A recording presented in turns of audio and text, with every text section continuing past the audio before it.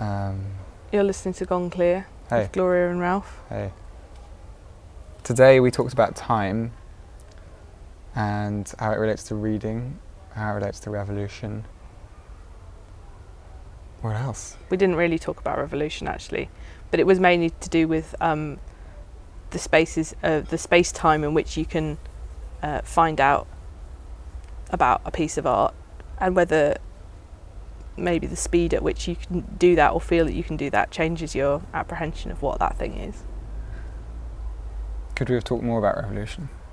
We can always talk more about revolution.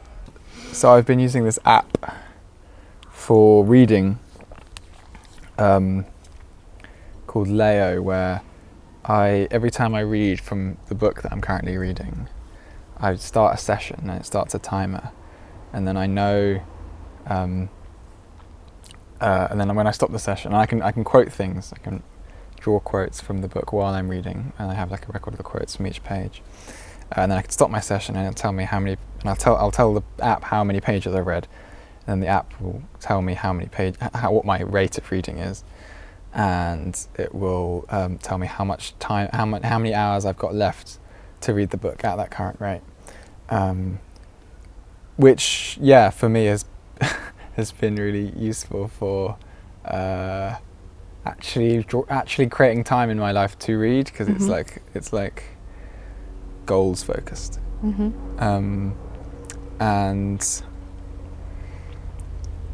you have all these progress bars where it's like, because oftentimes when I'm reading, I use the chapters as kind of like, I basically always want to get to whatever I'm consuming. I'm always like quite focused on getting to the end of it, and I'm like, I've always, even with films, which is like my medium completely, I'm always like looking forward to having experienced the whole thing and being able to experience that. I remember you told me a while back about how when you were watching a film, you always really looked forward to getting to the end and being able to have watched the film and then be able to think about it or talk about it, and then if you want to, be able to go back and watch it again. But like the first time that you watched a film, it would always be about a process of like getting to the end. Yeah. And it's and that was strange for me, because I never thought of you as being that kind of teleological, that kind of end based about. Is that what teleological means? Yeah, pretty much. The kind of end basedness of as you say, consuming, or maybe there's another word for it which does something else. When you told me about this app, I was pretty horrified, and I actually had a slightly kind of like a rising sensation of disgust, because for me, like, reading is precisely not a goal-orientated activity, and it often is quite aimless. And the best kind, the reading I enjoy most actually, is often it's often sort of circumlocutory or not circumlocutory, but it navigates its own path, which might be like reading quite slowly, and sort of stopping reading. I mean, it's very hard to read poetry fast. Yeah. For example, unless you're in a metrical form, then you can sort of bob along on that. But like if you have a rhythm, it's easier to kind of absorb it quickly and. Yeah, you get used to it's like driving on a motorway. You know, you drive on a motorway, you're driving at 70. It's just like boom, you just put your foot down. Yeah. But most reading is not driving on the motorway. Most poetry is definitely not driving on the motorway. And I think some of the reading that I've found the most rich, I kind of hate the word rich, the most kind of that has the most depth and enjoyment for me is when I've just read something in very small pieces. And it's also interesting, let's add this in, but like how some writing leads me to read in a certain way, and the stuff I like the most is taking me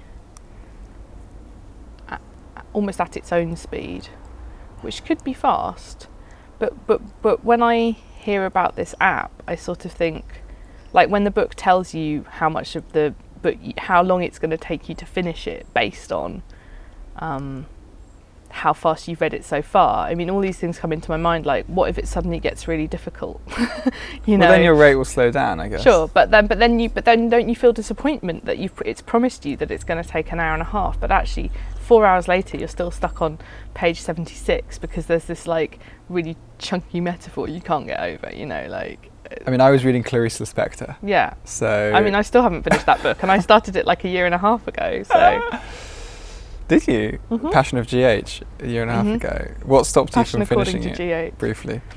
I found it really horrifying. Are we going to talk about this book specifically now? Well, let's not talk about it too much because Okay. many listeners may not be familiar with it. But it's a book by Clarice Lispector, who's a Brazilian author, and it's kind of it's in one sense a story about a woman who finds a cockroach in her wardrobe, And that's it. And in another sense, it's a story about the sort of existential struggle of like expressing oneself as a human being within the history of the world. So I think time in a poem and time in a novel have something to do, but not always directly, with the amount of time it takes to read. So for me, I found Lispector difficult because it describes essentially one afternoon. Yeah. And it's quite short. It's quite a short novel. 190 pages, but yeah. it's in very short chapters, so you have a lot of blank page between them. Oh, the edition I've got, that's interesting because this is about books. The edition I've got is the Penguin edition, and it's actually only about 110. Really? So, yeah. Modern classics, or? Yeah, I think the font's very small. So all these things affect how quickly one can read things. I gave up reading the complete novels of Kafka recently because the font was too small. Was that a vintage copy? Genuinely. It was published by, I can't remember. No, it wasn't that old. No. It was a really recent. I mean, no, I don't mean like a vintage as in like old copy, but like, you know, the copies that call themselves vintage, and it says like Vintage Kafka, and like you think all the authors have their first name as vintage. Oh yeah, I think it is that one. Yeah, and the fonts are very small, and they're Virginia Woolf editions. The fonts are very small as well. Why? I don't like reading small fonts. Because only acceptable for the Bible. It's seductive. It's very seductive. You think you can read this book really quickly, and then you realise that the font's really small. And I don't like to be on a page too long. I mean, all this stuff is interesting because it's all related. I don't like to be on a page too long. I like to be able to turn the page. So maybe that's my own productivity anxiety. I just like short things. Mm-hmm. No, I think it's. But what does it mean for something to be short? I mean, I don't think The Passion According to GH is short at all. No, I don't think it is either. Although I did read it quite quickly. I just like to feel like I'm making progress with something. I think partly I feel like I'm making up for lost time because I haven't really been seriously reading literature at all for more than a year. And so I've sort of had periods in the last sort of 10 months where I've kind of raced through sort of, you know, 2 Doris Lessing books, 2 Toni Morrison books, like 3 Maggie Nelson, but just kind of like catching up on what I feel is, you know. So, and I just want you to rephrase that. Before last year, you didn't really read. Yeah, before November of last year, when I went to Berlin and had some thoughts on my own, I didn't, like, I just thought literature wasn't really for me, like novels. Like, I like poetry, but novels, like, I just couldn't pick up a novel and be engaged. The only 2 adult novels I'd read were The Great Gatsby and I Love Dick. Can we talk about lost time? Sure. Because because you said this a lot. I'm wondering what you think has been lost. Because I have these anxieties as well, and I think it might be important to say, it might be important to work out why you think you're behind, or what, because obviously that wasn't lost that time. Well, now I feel like sometimes I feel ahead, which is weird because there's things that I've read that you haven't read, for instance, like, which is crazy, you know. Like, I just assume that like well-read people have read sort of. I mean, but well-read is a completely redundant phrase. Doesn't mean anything. It's like, but I mean, full of snobbery and taste. A lot of my friends have done like English literature courses or comparative literature courses, and so I've sort of journeyed into that. I mean, I've seen so many films, and I you know, I know some people who also have seen a lot of films, but that's where I've concentrated my attention. And you know, to be fair, film is how I make things, not really words. So, but I am really getting loads out of words at the moment, just reading them. But yeah, I think I mean, the time thing relates to the way that one uses uses time in other ways, and I feel like the app is a way for me to stop looking at social media, even though I'm not on Facebook, I'm not on Twitter, but you know, a funny thing happens when you quit Facebook and Twitter, you spend 3 times as much time on Instagram, you know. Well, you do. You know, it's what those things do for one. I think very specifically you might be checking your interactions with other people. And that is something that I really like about reading, is that like it blocks the connections with other people for a while and forces you to connect with a text which kind of has people in it and a person in it and you in it and around it. But I mean, I quite often think, oh, it's such a relief to be on my own with a book, you know, like it feels very precious. And I don't need to. I get quite irritated when I'm reading and someone texts me, for example. I just actually don't like it. So a lot of my reading habit involves, I think I said this to you when we were talking about the app before, putting my phone in another room. Yeah. The only time I put my phone in another room is when I'm reading or when I'm writing. Everything else in my life I can kind of do. Don't at me. And it feels, and time feels different. I wonder whether maybe you're thinking about lost time partly because you're experiencing a different form of time when you're reading than you have really before. I am, yeah. But I think it's harder to integrate reading with the kind of life that I live. And that's because when I was working sort of quite relentlessly in journalism, and you know, the kind of level of emails that I was checking, and I love listening to sort of interviews with I was listening to interviews on some podcast with Matt Zarb, who worked for was Corbyn's media spokesman. He was just talking about like the every, like, you wake up at 6:30, and then you get your first wave of emails, and you just like you basically kind of surf the emails, wave of text emails messages. all day. Yeah, you send about sort of like 100 or 200 like texts or emails a day, and it's just like I had a taste of that, and it's completely like you never have space to read a book in that. Anyone who's even trying, they're not even getting, you couldn't even concentrate. And the space for concentration is the space that I find I only can get that space by forcing myself out of the default, which is the kind of networked, notified sort of state. I have to sort of draw a line. For me, in order to understand a book or getting into a book, I have to make various sort of boundaries to put myself into a place where I can read, and then I'll be able to do that. But it's not doesn't come naturally, and I don't have that sort of, oh good, I'm here alone with my book. I have this like, the book has to specifically say to me something, and then I'll be like, oh, I'll get really enthusiastic about the thing that the book's saying. So I'm always looking in books for something that can speak to all the other conversations I'm having. What's your, like, a particular form of communication which is quite like personal and insistent? I don't know, you seem to like first person narratives a lot. Or I suppose. I don't know. Which books do you mean? Like? Well, I guess like I Love Dick is probably the. I haven't read that in ages. But that was the book that kicked you off with the reading hype, partly. I think there's like is there an internet the reading thing? Hype was, well, I don't know, like, I was gonna say no, it's nothing with first person. It was the Argonauts, and of course that's like heavily first person. Very first person. I mean, the Argonauts is like so readable. That's what does that mean? It means that well, for me, the Argonauts being readable means that it feels like a part of a lot of the conversations that.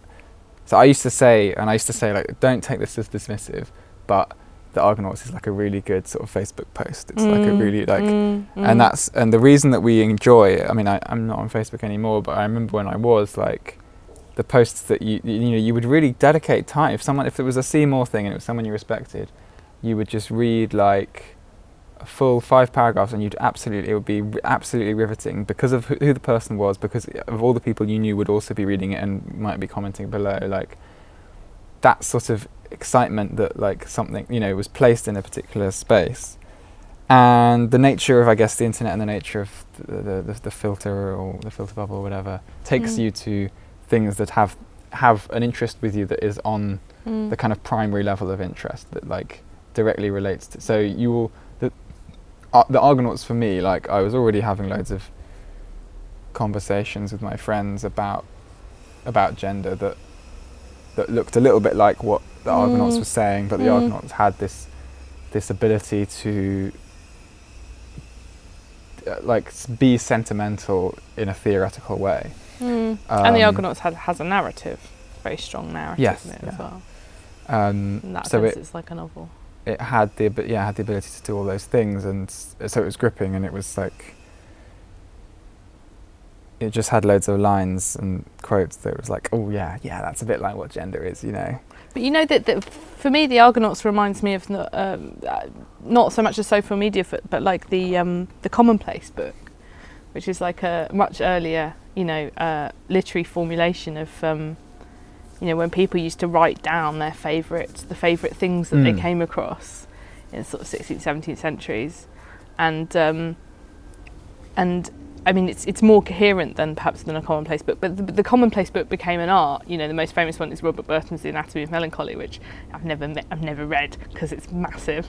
But like, what does it do? It's a sort of orchestration of a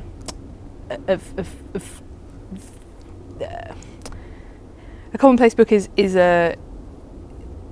like a scrapbook. It's like where you put quotes from other people. So it's not your own writing. So it's an assemblage of other people's writing. Oh, right. So that is a bit like the Argonauts. Yeah, kind of. Except, I mean, it's only that. It's not. It's not really the person's commentary on it in particular. But I'm just thinking about, like, when I was younger, I used to keep a scrapbook, and I think, social media, Tumblr in particular, has replaced the scrapbook as a way of noting down your interests, your personal memories, or your things that you've cut out from newspapers or whatever.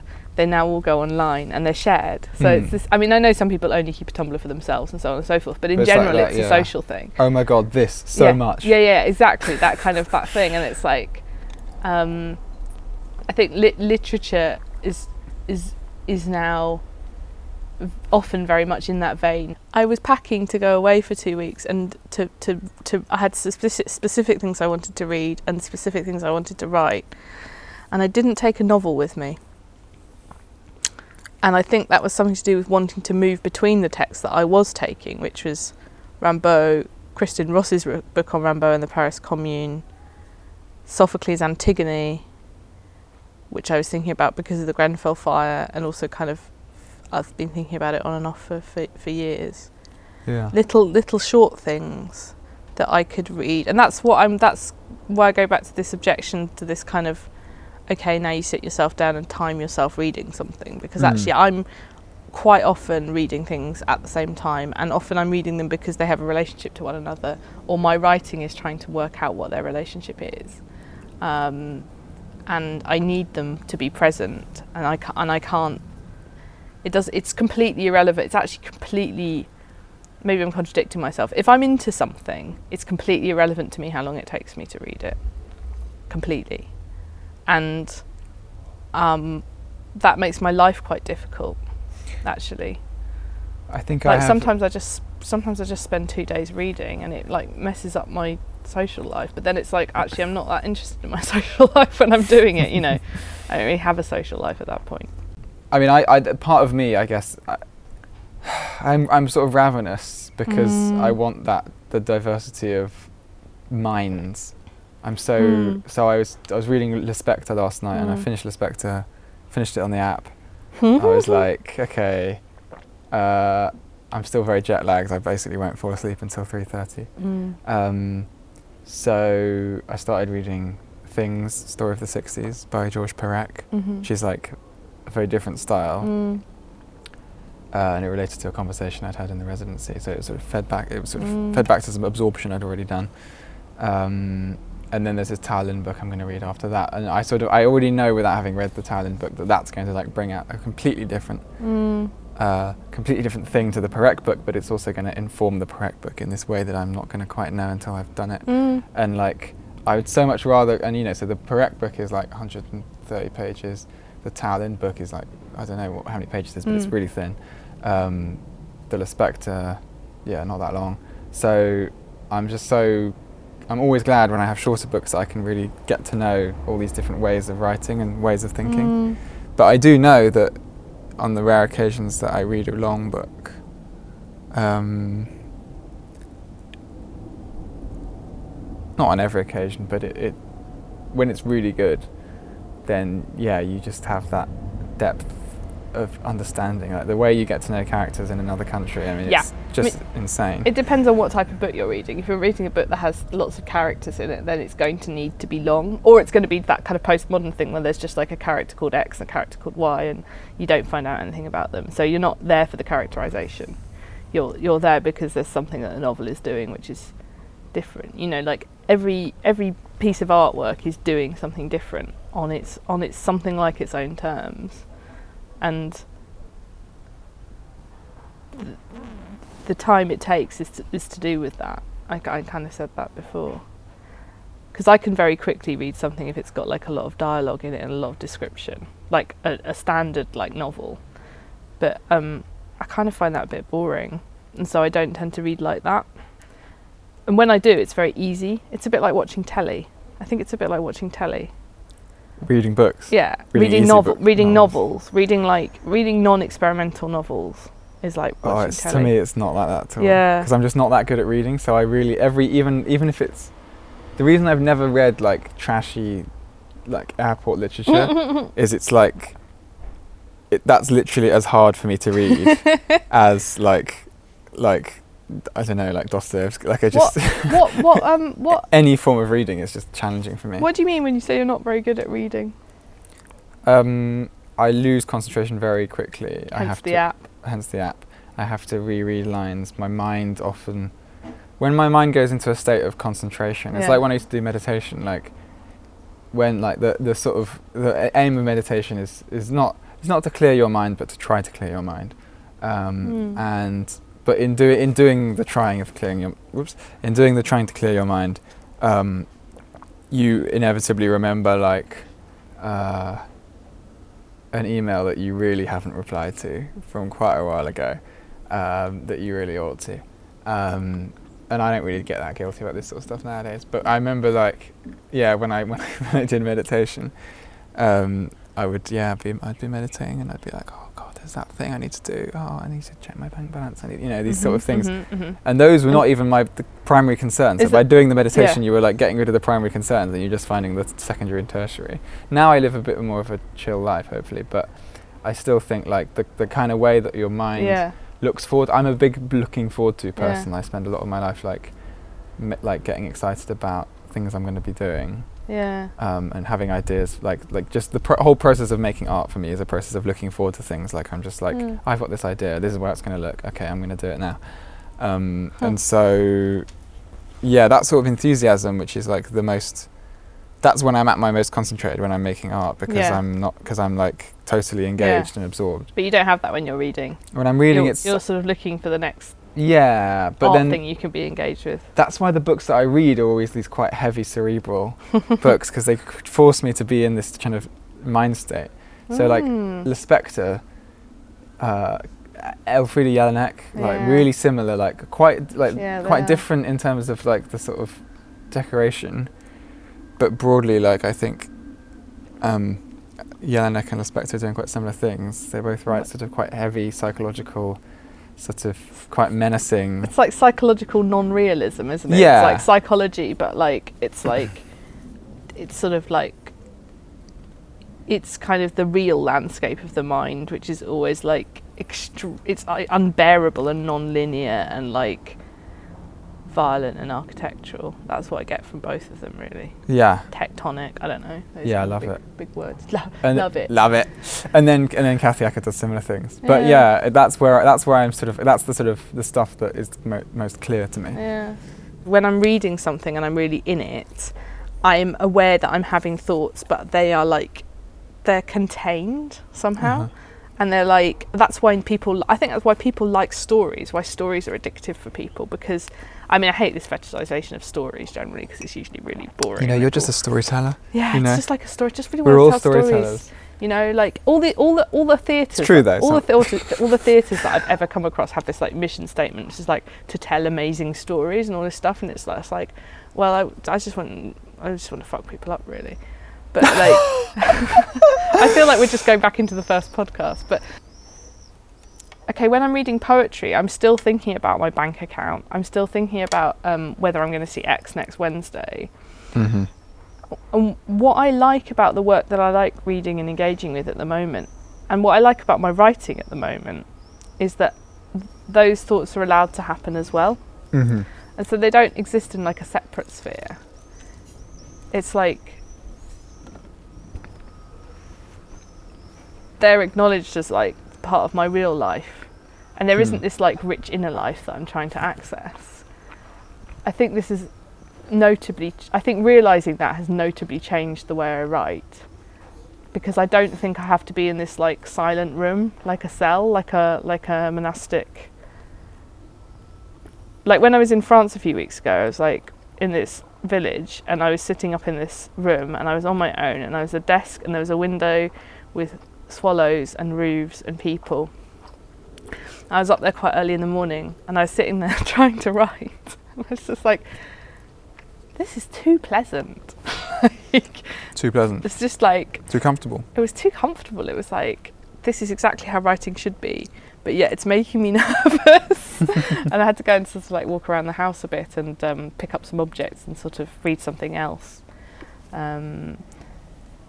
Before I had almost had to let things interfere with me. I really like reading in the bath. I had this conversation with somebody the other day about reading in the bath, and how like reading in the bath has a particular like focusing thing, because you're actually literally naked and there aren't actually those many things that you can like play with or distract you. But also you're not there for very long. So this kind of strange Some people little... stay in the bath for an extraordinarily long time. I mean, it's rare for me to be in the bath for more than an hour. Reading in the bath isn't the same as reading in bed, or it's not the same as reading on a train, or so they're all like different. So again, like with this app, I'm like, yeah, but the app doesn't tell me whether I'm reading in the bath or whether I'm reading in bed. I'm not doing the app. Do you know what I mean? To find out that I read quickly. It's not like a speed reading thing. I'm not trying to. No, I get that. But what I want to know, I do want to know. But for me, the conditions are very, very important and different, and I will do certain types of reading in the bath that I won't do in the living room. Yeah. Like, thanks for sharing that. But I think the thing that I'm the thing that I'm doing the app for is to know how long it will take me to finish a book, which means I can then program time for doing that. Because what previously happened is my knowledge of the understanding of the time it takes to read a book was always never quite there. I would sort of say, oh, I've got a bit of time there, I can read that, and then because I didn't know how long it would take to read it, and I thought, well, maybe I could read this bit quickly or whatever, I would know it would take me. I mean, if I wasn't busy, then I would just have time. But if I was busy, I wouldn't be able to schedule time to finish a book. So I'd just have a book I'd be carrying around with me everywhere and just never finishing. And I really dislike not being able. I'm fine with it taking I'm sort of fine with it taking a while to get through a particular bit. But if I'm getting something out of it, but if I just don't have the time and I'm not making the time to finish a book, that annoys me to carry this thing around. But what if you're getting something out of it but you don't know yet? Well, I very rarely give up on a book. Like I've never really walked out of a film in my life. Like I feel like you have a duty if you start something to see it through to the end. Okay. Which I sort of because I sort of have a kind of thing where like there's always, even if you really hate it, there might be something at the end that redeems it in some way. But also just like you have to, as a respect to the artist, you just like have to see it to the end, and unless it's like quite like gory or like physically difficult for you to deal with or like, triggering. But otherwise, I would just try and. But yeah, I have absolutely no compunction about not finishing a book, because for me it's something to do with a work ethic that I would want to finish it. Yeah, it's like a work ethic for me, definitely. But I think it's a different, because I did an English degree, like I had to finish things, or quite often I did. I mean, obviously I didn't always, but like that was a real rule. That was a structure, and I'm still trying to get over that. And as a writer, I'm definitely trying to get over that.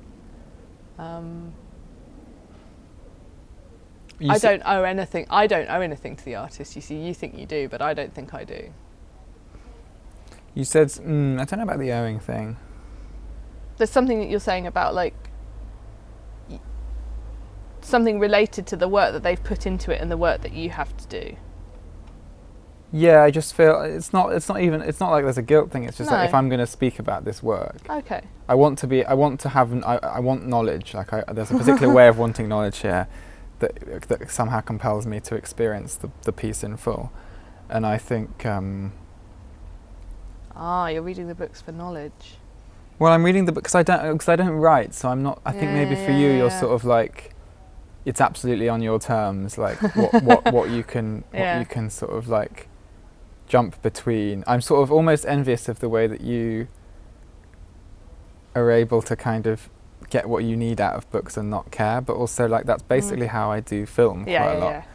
And that film is my like video art. Like I'll go on people's Vimeos and sort of watch like 30 seconds, and then I'll be like, okay, I know whether or not I need to fuck with this. Yeah. You know. And maybe that's just the connoisseurship of it. Maybe that's just like, it's partly the internet culture of like online, like, no, like you have to, everyone just like, you listen to a song for like 10 seconds and if you don't fuck with it, you don't fuck with it. Like, I'm coming round to the conclusion that like, it's very important not to think about like worthwhile art or bad art or good art. What I'm saying is the kind of art that people can encounter is hugely dictated by the amount of time that's available to them. Those penguin things are sort of partly for commuters, those little penguin books. Oh, they cost like 80 pence, don't they? They variably cost between 80 pence and £2. Mm-hmm. I mean, I'm basically saying this really banal point about there's always a relationship between like culture and capitalist time, and so if you're a commuter reading like Montaigne in a penguin book, like how much of that wisdom are you absorbing? Well, I've no idea. I mean, that depends on so many other things. I used to love reading when I commuted. When I commuted in London, I used to read a Raymond Carver short story or a John Donne poem for like every day for about 6 months. Amazing. And I did really enjoy it. I got a lot out of it. There were things I found I could read.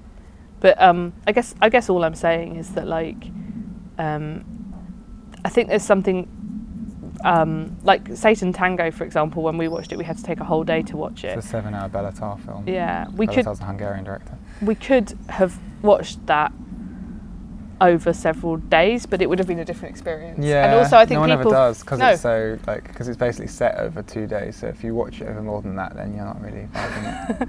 But that's what I mean. Like that kind of art is only available to certain people for all sorts of reasons, and I'm not making some sort of argument about. I often fall into a trap of thinking, you know, the best kind of art should be the art that's available to the widest number of people. Actually, I think what happens often with that and commissioning and funding is it then gets diluted. Well, unemployed people can really get into Béla Tarr. Yeah, and all sorts of things. Like unemployed people can do like shitloads of political organising as well. Like it's a very. I've just been in Barcelona talking to people in the movements of Barcelona about like how like, you know, loads of the housing movement in Barcelona is people who are unemployed. And they do spend a lot of time building the movement. But I think... Full unemployment. Yeah, I mean, I used to go to a cinema club called Full Unemployment Cinema in South London, and all the films were about work, and it was brilliant. I saw some really great things there. I agree with you about things that I agree with you. I'm also really drawn to people making work that is not bounded by short bite-sized chunks of time. Lav Diaz is a good example. He's I mean, I went to see him give a talk at the University of Westminster. Lav Diaz is a Filipino director. his films really are very long. I mean, on average, about 6 or 7 hours, and they tend to be quite slow. Sometimes not so slow, but yeah, like the stories are really like, you just really spend a lot of time with every character. You really sort of, sometimes it'll be like a really rich story, or sometimes it will just be like something quite simple, just taking a long time. And he talks a lot about Filipino history and the kind of just the pain and difficulty that his people have gone through, basically. I'm not going to attempt to ventriloquize him, but there's a, as far as I'm going to say, yeah, there's a relationship between the length of time that he goes into and the way in which he invades your sense of time and forces you, I would never say I'd watched a Lavaux Diaz film if I'd only watched half of it, you know, but half of it may very well be 3 hours. He creates that imposition as part of, like, I think, a politics, and it's about bringing a reality up to people, not in a sort of social realist, you know, you must understand this daily struggle. It's more poetic than that. It's more like this. It's more surreal, actually. But I guess I'm just asking, like, who gets to see his films and who doesn't. That's all. Like, not in a to say that this is a problem. Well, it could be a problem. But well, like, most people don't live in a, like, I mean, slow films like that just aren't engaging unless you've trained yourself in a particular tradition. Do you think that? Cinema. I don't know. I think that attention spans are. Maybe I used to be a bit more hopeful about this stuff. I don't know. When I think about it, I used to basically be like, anyone can just watch a Belatar film and be totally enraptured by it. But I do think that it requires certain key experiences for you to be able to change your pace. Yeah. In terms of experiencing art and want to dive into something. I don't think you can go straight into something that's like. There are experiences that are valuable in art that require you to have experienced other forms of other things that are similar to that, that are less. There's always like an in point, an in for a certain kind of work. We've all seen things a bit too early and then revisited them when we've experienced other things, right? So there's clearly like a form, like a way in which accessibility is subjective. But I still ultimately believe that anyone could be able to get something out of Satan Tango, but I don't believe in the capitalist time that we exist in. I mean, like the way we look at time in capitalism, the way we feel time. I don't think it's really possible for all, like for slow cinema, to have like mainstream appeal. Even if ITV wanted to screen like Batang West Side, film by Lavaux Diaz, like it just wouldn't. But you've got to give people the opportunity. Yeah, you can't assume that people are not going to like things. I think this is all I'm saying, really. No, of course. Well, I'm very.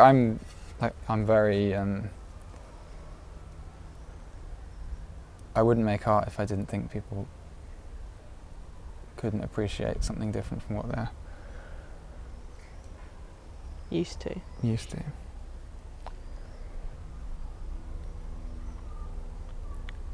Lastly, the Rambo, you sent me an email about Rambo and time. Is there anything about the way that he sees time that fits into this understanding of the way we consume art temporally? Just sitting in a room and thinking about what Rambo meant by revolutionary time is like not a thing that's possible in a revolution. So I think one of the things that happens in a revolution, Kristen Ross puts this very well, is that time is both speeded up and slowed down. So things keep happening, but one is constantly absolutely in the moment of things, which make them very present and make them very long in a way that they're not usually. which maybe goes back to this my dialectical objection to the app. Just to sit in a room and think about what revolutionary poetics mean, or what a revolutionary form of writing or making of art is not possible in a revolution. So it's always becomes an academic question, and that's what was really odd for me when I was writing that, is that like I'm just sitting in this house in France, and there's a great many things happening in the world, and I'm trying to understand this kind of breathless, chaotic, upended, contradictory form of writing, that I think, and I think Kristen Ross argues this as well, in a sense can only happen in these moments of great social and political upheaval. I think we're also experiencing a moment of social and political upheaval, but and you were in France during it? Some of it, during this Grenfell post-election period, you were away from all that and experiencing this form of time that Rimbaud had.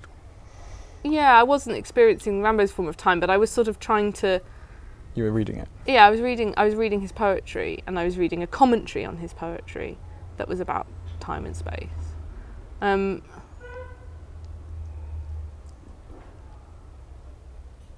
No, I don't really have anything else to say apart from the fact that I think that to think about what something means is not possible during a revolutionary period. And I think that means that revolutionary period has a very particular kind of lack of reflection, which is like, which is exciting and very unstable. So I think that... Does that make you feel hopeful or not really? It makes me feel like maybe the only thing that I could write during a revolution would be like a narrative of the revolution and not poetry. But that might become to be considered poetry later on.